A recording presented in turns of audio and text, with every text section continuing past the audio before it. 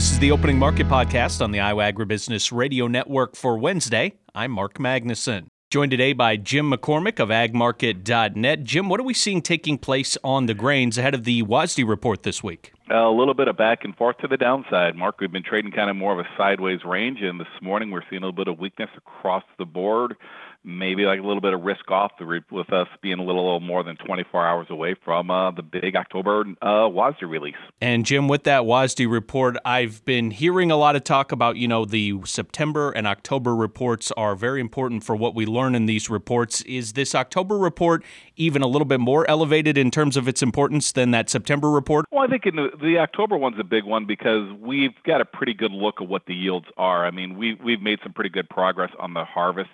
So the government actually has true yield data. So, this October report will really kind of maybe set the tone for the rest of the year. Traditionally, like if they lower this crop in October, there's probably a little bit of a bias for this crop to go a little bit smaller going into the rest of the year. If they would reverse turn and raise the crop up for some reason here tomorrow, then maybe you look for that maybe to turn, maybe firm back up on the yield, the size of the crop down the line. But right now, the average trade guess is for the crop to get a little bit smaller here tomorrow. Jim, we were talking here in the office about some volatility when you're looking at the basis prices around the state here in Iowa and even in some local areas and kind of the discrepancy between those prices, even in an area that's not too far apart. Is there anything that we should be looking at as far as what's driving that volatility right now and kind of what we're seeing?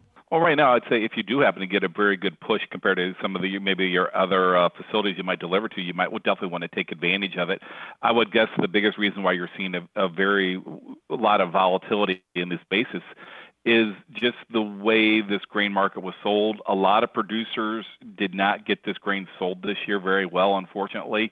I saw some estimates less than a third of this crop was forward sold. Some estimates had it less than that, simply because of the uncertainty of the size of the crop. So when the producer's not getting that grain sold, that also means that end user didn't get his needs locked in.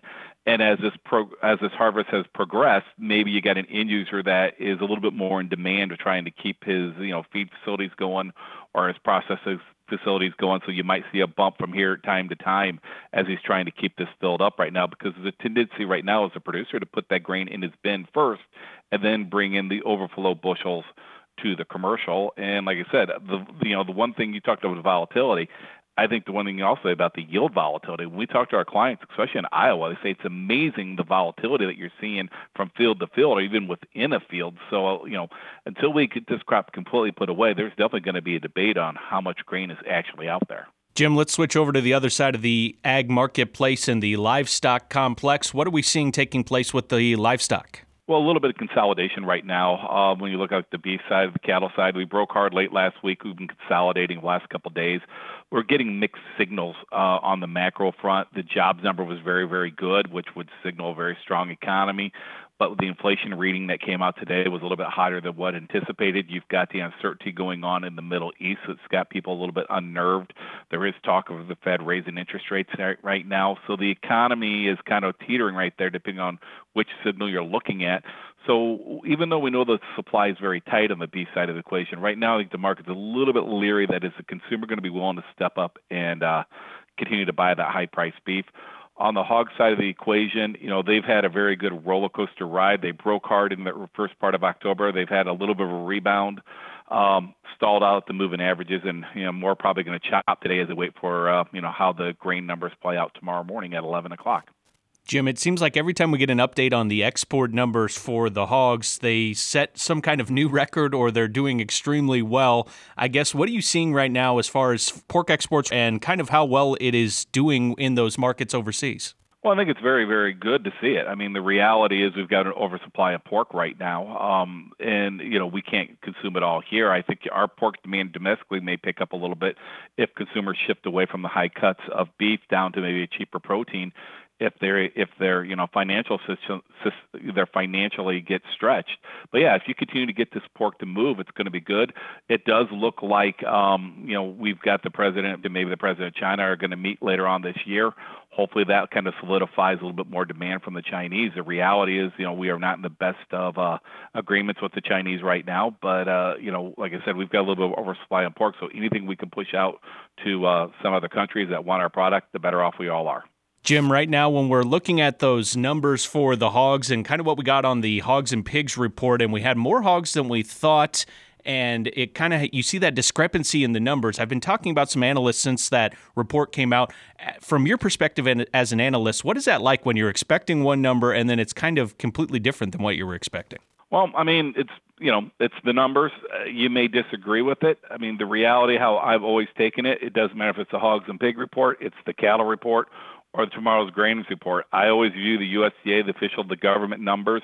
You may not agree with it. They're kind of like the referee of a football game. You may not like the call, but that's the call. You got to move on.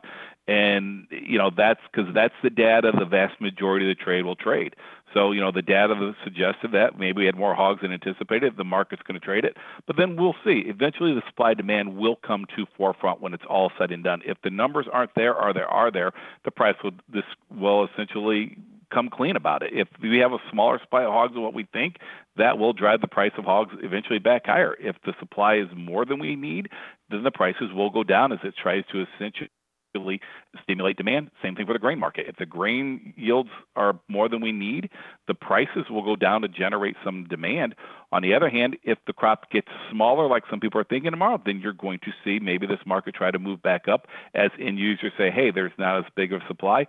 I got to bid a little bit more aggressively to get that grain bought, which may be partly what you're seeing going on in the basis in parts of Iowa right now, where some of these producers or end users, are trying to get their needs covered because there are some definitely disappointing yields in portions of the country. He is Jim McCormick of AgMarket.net, our guest here this morning. Jim, what's the best way for our listeners to get in touch for more marketing information? You can reach me directly at 815-665-0461. Reach any of the Ag Market team members at 844-424-6758. Jim, thank you for the great information as always. We will speak again soon. Have a great day. Thank you. That was Jim McCormick of AgMarket.net. It's time now for a check of the numbers. December corn down 1 even at 484.5. November soybeans down 6 1/4 at 1265 1/4. December soybean meal unchanged at 377.50. December soybean oil down 53 cents at 52.69. Chicago wheat down 3 even at 587 even. Minneapolis wheat down 1 1/4 at 722 1/4. Kansas City hard red wheat down 3 1/4 at 667 3/4. March oats down a half cent at 428 even. On the Merc, December live cattle up 70 cents at 185.70. November feeder cattle up 60 cents at 250.95. December lean hogs down 5 cents at 71.37. December pork cutout down 97 cents at 81.80. And Class 3 milk down 10 cents at 17.23. This has been a check of the opening markets on the Iowa Agribusiness Radio Network, where Iowa Ag matters.